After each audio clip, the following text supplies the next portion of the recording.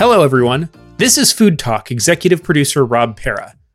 Danny will be conducting interviews here every day, talking with experts on food and agriculture, and discussing topics like the impact of COVID-19 on the food system, unsung food heroes, how climate change continues to be a threat to agriculture, and other pressing social and environmental challenges that impact farmers, eaters, and the economy. Today on Food Talk, Danny interviews activist Ronnie Cummins, executive director and co-founder of the Organic Consumers Association. They discuss how a Green New Deal with incentives for regenerative agriculture could protect our food system in future crises. Enjoy the show. Today I get to chat with Ronnie Cummins, the co-founder and executive director of the Organic Consumers Association. He's also the author of several books, including his most recent entitled Grassroots Rising, A Call to Action on Climate Farming, Food, and a New Green Deal, which came out earlier this year. And he's also a member of the steering committee at Regeneration International and the OCA Mexico affiliate Via Organica. Thanks so much for being with me today, Ronnie. I'm a huge fan and admirer of all the work that you've done over the years. I don't think you remember, we've met once before at a conference, but you were also really, really helpful to me when I was in graduate school when I interviewed you over the phone. So I've been a fan for a long time, and I'm so grateful for the work that you do and for really all of us. Before we start, I just want to make sure you and your family are doing okay during this really chaotic and crazy time in the world. Yes, we're down at our organic research farm in north central Mexico, where we got across the border right before the border was closed. So we're able to grow organic food and be careful, but continue our research and our work.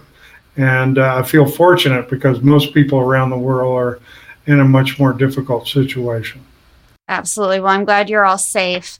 I want to start off with a quote in chapter 2 of your book, and you're quoting Alan Williams from his writing in This Farm is Medicine. And it says, nature has this incredible ability that when subjected to disruption, it actually regenerates itself a degree or two higher than where it was before. And that quote and that sort of sentiment really resonates with me right now during the COVID-19 pandemic. And so I just wanted to, sort of highlight that. And I know, regenerative agriculture is so important to the work that you're doing and what you're researching. Can you talk a little bit about how you think the pandemic will affect, the research you're doing? I know for your organization and for so many others that are looking into the importance of organics and the importance of regenerative agriculture.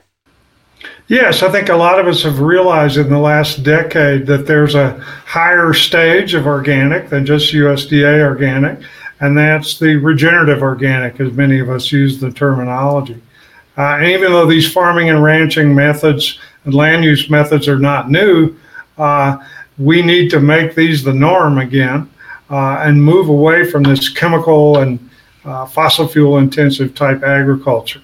And the great thing about regenerating soil is that we can not only restore it to where it was a few decades ago in terms of the fertility and carbon matter, its ability to absorb rainfall, we can actually make it better. Many farmers across the world are adopting regenerative techniques, and they're actually making it better. And in this pandemic situation, I think we need to realize that, of course, healthy soil and healthy food, healthy animals make for a healthy environment and healthy people, but that we should not despair about our health. That even though only 12% of us apparently in the United States are metabolically in balance, that is ready to fight off this virus, lots of us are thinking a lot more about what we eat now and where we eat, and we can increase our health and we can build up our immune system by paying closer attention to what we're eating. And it's been an amazing experience, I think, for people all over the world to stop eating in restaurants for a while and have to cook at home and have to really think about, oh my God, I could catch this and die, to start thinking about our health. So I like to look at the good side of this tragedy, that this increase in organic food purchases of 20% this year. This tremendous increase in community-supported agriculture and direct sales. This, outwelling of compassion and solidarity that's led to so much mutual aid around the world, where people are trying to come to the rescue of hungry people and poor people, and they're really showing, I think, the best sides of human nature. So I think we're going to come out of this into a new, we're going to be called the regeneration generation, other than the degeneration generation. And organic agriculture and organic and regenerative agriculture and food and land use are going to be leading the way. That's such a positive way to look at this situation. And really, it is, I love what you said about, how people are cooking more, they're thinking more about where their food comes from, and really thinking about food as medicine to strengthen their immune systems. That's obviously always important, but now more important than ever before. I think one of the things that I've admired about the work that you do is that you're not just talking about changing practices, you're talking about building a more socially just food system. And what maybe, I think concerns me during this time is that those strides that your organization and so many others have made around farmers' rights and workers' rights will be jeopardized. Do you think that will happen because of this pandemic? I mean, workers and farmers were already sort of, not always in a good situation, especially in the global South. Will this jeopardize the strides that have already been made?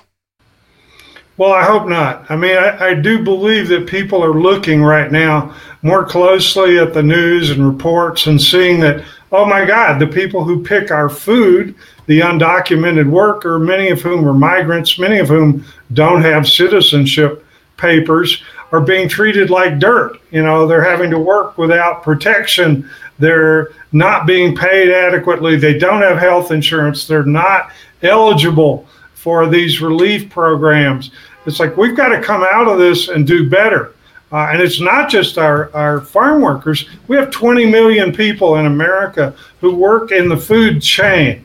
This is all the way from farm workers to small farmers to people who work in grocery stores and drive the trucks and stack the shelves. And it's 40% of our 20 million food chain workers in the United States do not make enough money to buy organic food. Right. And I think that when all the polls show that the overwhelming majority of the public know that organic and regenerative food is better for you, and they would like to buy it, but when they pull out their wallets, they don't have enough money to afford it. We need to realize that economic justice and the growth of organic and regenerative food and farming and land use go together. We can't have one without the other. And that's what's so beautiful about this Green New Deal, which the latest polls show the over 60% of the American public support, that it's not only a transformation of our energy system and our manufacturing, transportation, but our food system that's being called for, but it's also a just transition to move away from where we are into where we want to be. And I think that in spite of the fact that politically things seem highly polarized and crazy, I do believe we can come out of this if we can fight for our right to vote with mail-in votes and our right for our votes to be counted this November. The whole world's looking at us, and we're going to have to make changes that get us out of this desperate period and move us down the road to what can be called a Green New Deal or a regenerative Green New Deal, as we like to say for OCA. And obviously we need universal health care for everyone, this pandemic, but not just universal health care. We're not just talking about a lot of ventilators, and a lot of big pharmaceutical drugs that cost a fortune. We're talking about a regenerative system of universal health care where we emphasize prevention, where we emphasize wellness, where the right to a healthy diet and the right to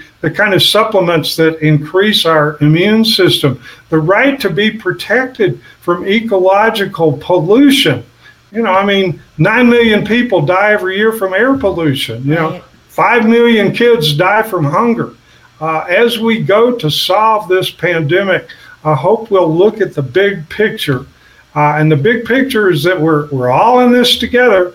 We're going to solve the pandemic, or we're going to solve the global climate emergency together, or else we got some pretty scary times ahead of us. Absolutely. And I want to reiterate something you said that another guest said earlier this week about the importance of voting. We really have to look at this as a strategic year of maintaining voter rights, getting, mail-in ballots so that we're all safe, and that this, the election isn't postponed or delayed in any way, because it's more important now than ever to really vote, and not just at the national level, but at the state and local level. You were, when you were talking about the Green New Deal, you said, we need to get where we want to be in terms of food and farming. Where do you want us to be with that Green New Deal in the farming sector? What kinds of changes are you advocating for? Well, it'd be nice if our food and farming system could be like it was back in 1944 or 1945, before I were born, when basically most farming used to be organic. Most animal husbandry or ranching used to be, free range and grass-based, where grocery stores used to be filled with foods that came from a 100-mile radius, where small farmers and ranchers could still make a living. Now, we have learned in the organic movement and in the regeneration movement some things that my grandparents didn't know as organic farmers in the 50s. But basically, they already knew a lot. And we simply need to make healthy, organic, regenerative food and farming and animal husbandry practices the norm again. Right. And the best way to do this is, let's stop subsidizing bad farming and bad ranching practices and environmental destruction. Let's start subsidizing good farming and ranching practices, and let's keep doing what we've learned how to do now. Let's sit down together for the evening meal. Let's be really thankful to those farmers and food chain workers who made that possible, and let's get healthy so that we can have not only a long life, but a life of maximum quality and excellence. Absolutely. I mean, I think that's one thing I've learned during this, to have more gratitude and to be grateful, and instead of the despair that I think so many of us feel. I mean, I'm grateful for the farmers and food workers who make sure that, I'm able to eat, that my elderly mom, I'm able to get food to her, that I'm able to, cook delicious meals for my husband. But I think, there's, you mentioned that we need to stop subsidizing the big farms and big food and the industrial practices, but they have bigger lobbies than we do. The Organic Consumers Association is such a great organization, but big food has all of the money and all of the power. How do we repair that? How do we get big food out of, influencing where our tax dollars go and who our representatives in Congress are? I think we have to make it clear to everyone running for public office, and we have 519,000 elected and appointed public officials in the United States. If you count school boards, city councils, county boards, state and federal, if you count conservation districts and everything else.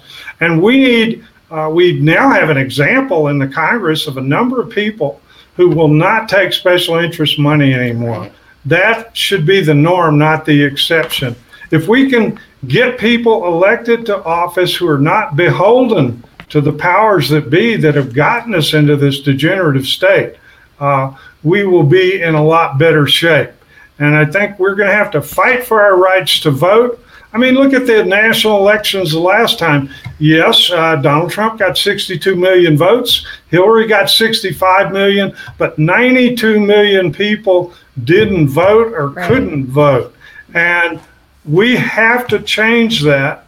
And this might be the year, November, when we actually change that. Because how could it be the case that all the polls show that the overwhelming majority of the people want good food, a healthy environment, decent living, family farm-based agriculture, and so on. And yet we end up keep getting, with this legislation we keep getting, not only at the federal level, but for the most part at the state and local level too. So I think this is the year things are going to start to really change.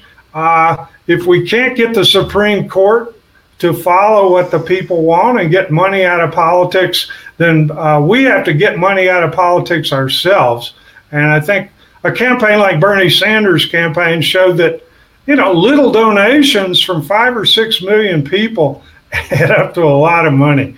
And so I know I'm tithing myself every month to give money to the politicians that are speaking up for a Green New Deal and organic and regenerative. And we all need to do that. Now that we're not wasting money on, fast fashion or substandard food in restaurants. I'm all for farm-to-table restaurants, by the way, and we should patronize them once they're open again.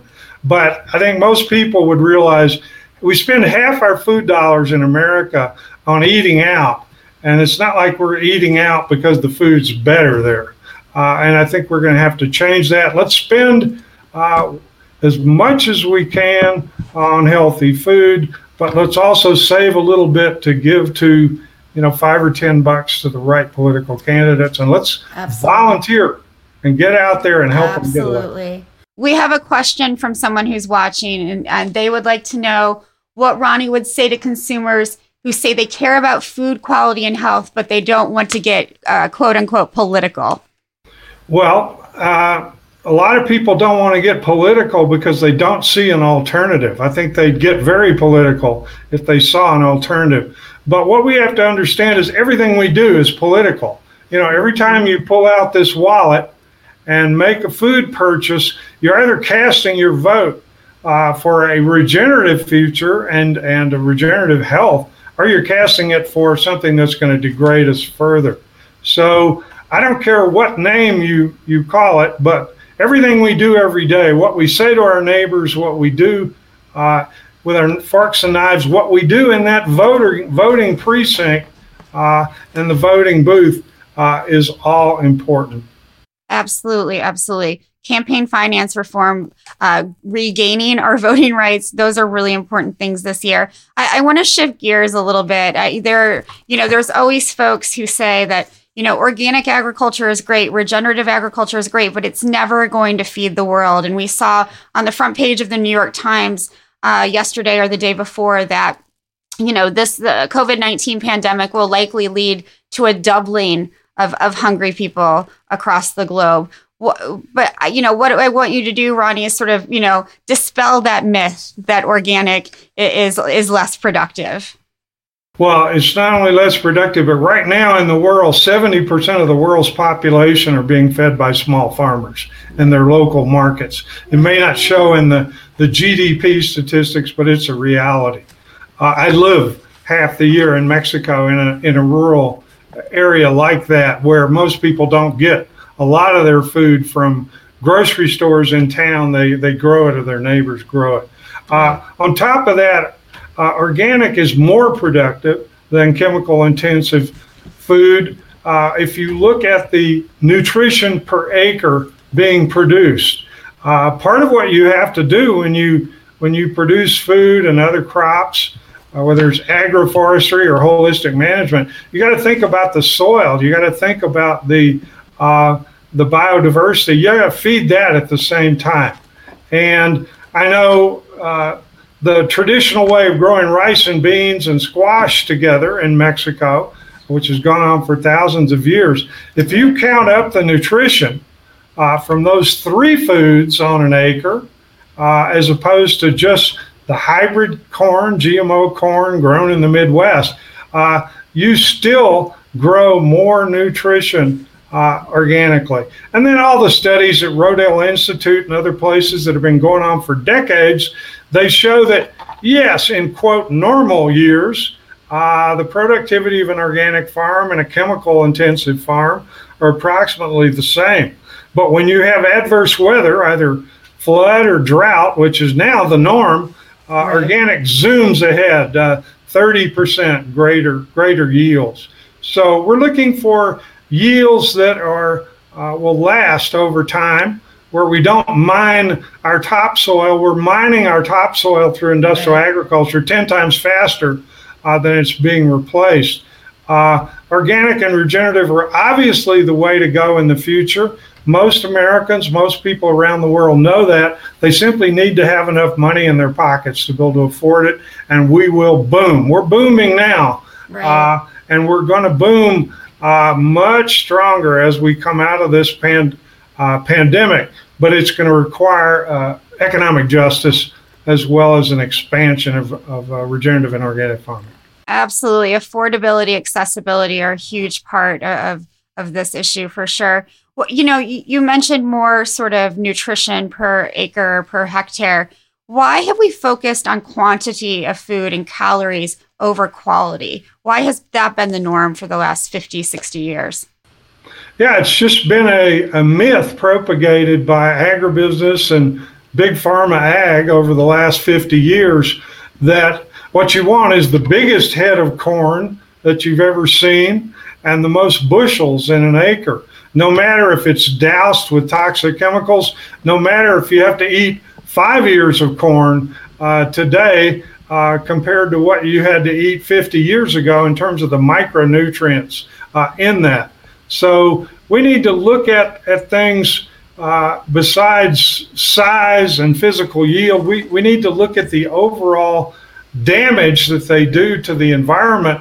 Unless we want to become one of those statistics of pre-existing conditions, we couldn't save him because he was obese, because he had diabetes, because he had hypertension, because he had cancer, because he had asthma or she. It's like pre-existing conditions are not some act of God. These are products of a food and farming system that are out of control. And if we will join together collectively, we can take back control of our diets, our health, our agriculture, and have a very different future, a regenerative future instead of a degenerative future. Absolutely. Diet-related diseases, and the, mortality rate from COVID-19 are obviously connected. We need to think of our healthcare system and our food system more holistically. Those are all great points. I want to get back to this idea of how regenerative agriculture can protect farms and food systems and all of us as eaters against, global shocks. And in your book, Grassroots Rising, you propose policy reforms that, really incentivize farmers to transition away from industrial practices and go towards a more sort of organic, regenerative paradigm. How will those sort of changes that you want farmers and others to implement, how will that protect us in the future from, another pandemic? This is likely not the last time that we'll go through something like this, or the global shocks that are already occurring because of climate change. Well, the pandemics, I think there's pretty wide agreement that if we keep whacking down the habitats of the last remaining wild animals on the planet, we're going to continue to have problems of transmission from these diseases into humans. I think we also have a broad agreement that if you look at the diseases, the epidemics that we've suffered through in the last few decades, most of them have come out of factory farm chicken and pig operations, not either escapes from a lab or from bats or whatever caused this. And so these are breeding grounds for disease, these CAFOs. We're seeing they're also infecting the workers now. So if we want protection, and we've temporarily forgotten about our epidemic of antibiotic-resistant diseases that are killing 28,000 of us this year. Now, COVID-19 has killed more of us this year than antibiotic resistance, but the scientists warn us that over the next few decades, antibiotic resistance is going to kill, they say, 50 million people by 2050. Can you explain the connection to animal agriculture? Not all of our viewers probably understand. Yes, I mean, antibiotic resistance is caused primarily by two things: feeding animals antibiotics in the factory farm system so they don't fall over and die. And then that antibiotic resistance causes the development of pathogens in the animals, in the meat, in the environment that infect the workers, infect the water, infect the air, infect us who consume it.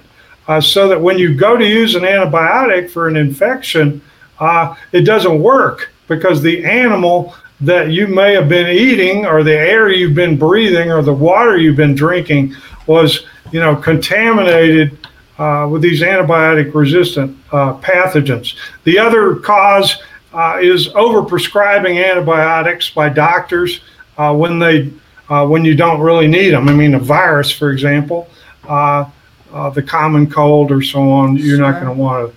So those two things together are adding up to the fact that we are down to the last few antibiotics that work in all cases.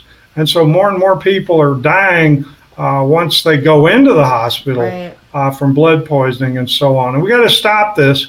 And of course, Big Pharma has not been eager to develop new antibiotics because they say, there's not enough money in it. So obviously we need to have our antibiotics in a system which is not for profit. This is for the public good. So we're looking at disasters there. We're looking at these returns of things like, we may have forgotten about the pig virus or the avian flu, but those are still out there. SARS, Lyme disease, all these things are going to get worse rather than better if we don't look out. And we need to stop the way we deal with habitat destruction. This is factory farm, multinational corporations. I mean, if you look at what's whacking down the forest right now, well, palm oil, especially in Asia, and I'm seeing it more and more in Central America and South America, and then GMO soybeans. This is what's taking down the Amazon. This is what's taking down the last habitat of wild animals in Africa and Asia and Latin America. And we better stop this. We also need to look at why do people eat bushmeat? Why do poor people go into the jungle and kill these animals and bring them into the wet markets? And why do people eat monkeys and so on and so forth? It's because, for the most part, poverty. And if we don't address the poverty that is rampant among the world's 3.5 billion rural people, it's going to be very hard to keep this under control. Absolutely. Speaking of things getting worse rather than better, the EPA has moved to waive certain regulations around pesticide use, around pollution from CAFOs or factory farms and other parts of the industrial agriculture system.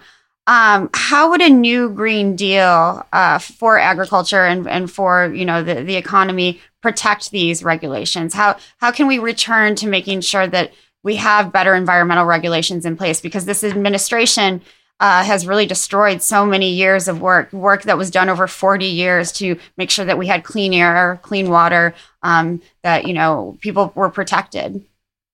Well, I think that we can organize the public around the concept of make polluters pay, and it will be much easier if we can also say that, hey, the 4 or 5 million people who work in the fossil fuel industry, for example, we're going to keep paying them what they make right now as we retrain them for green jobs in the future.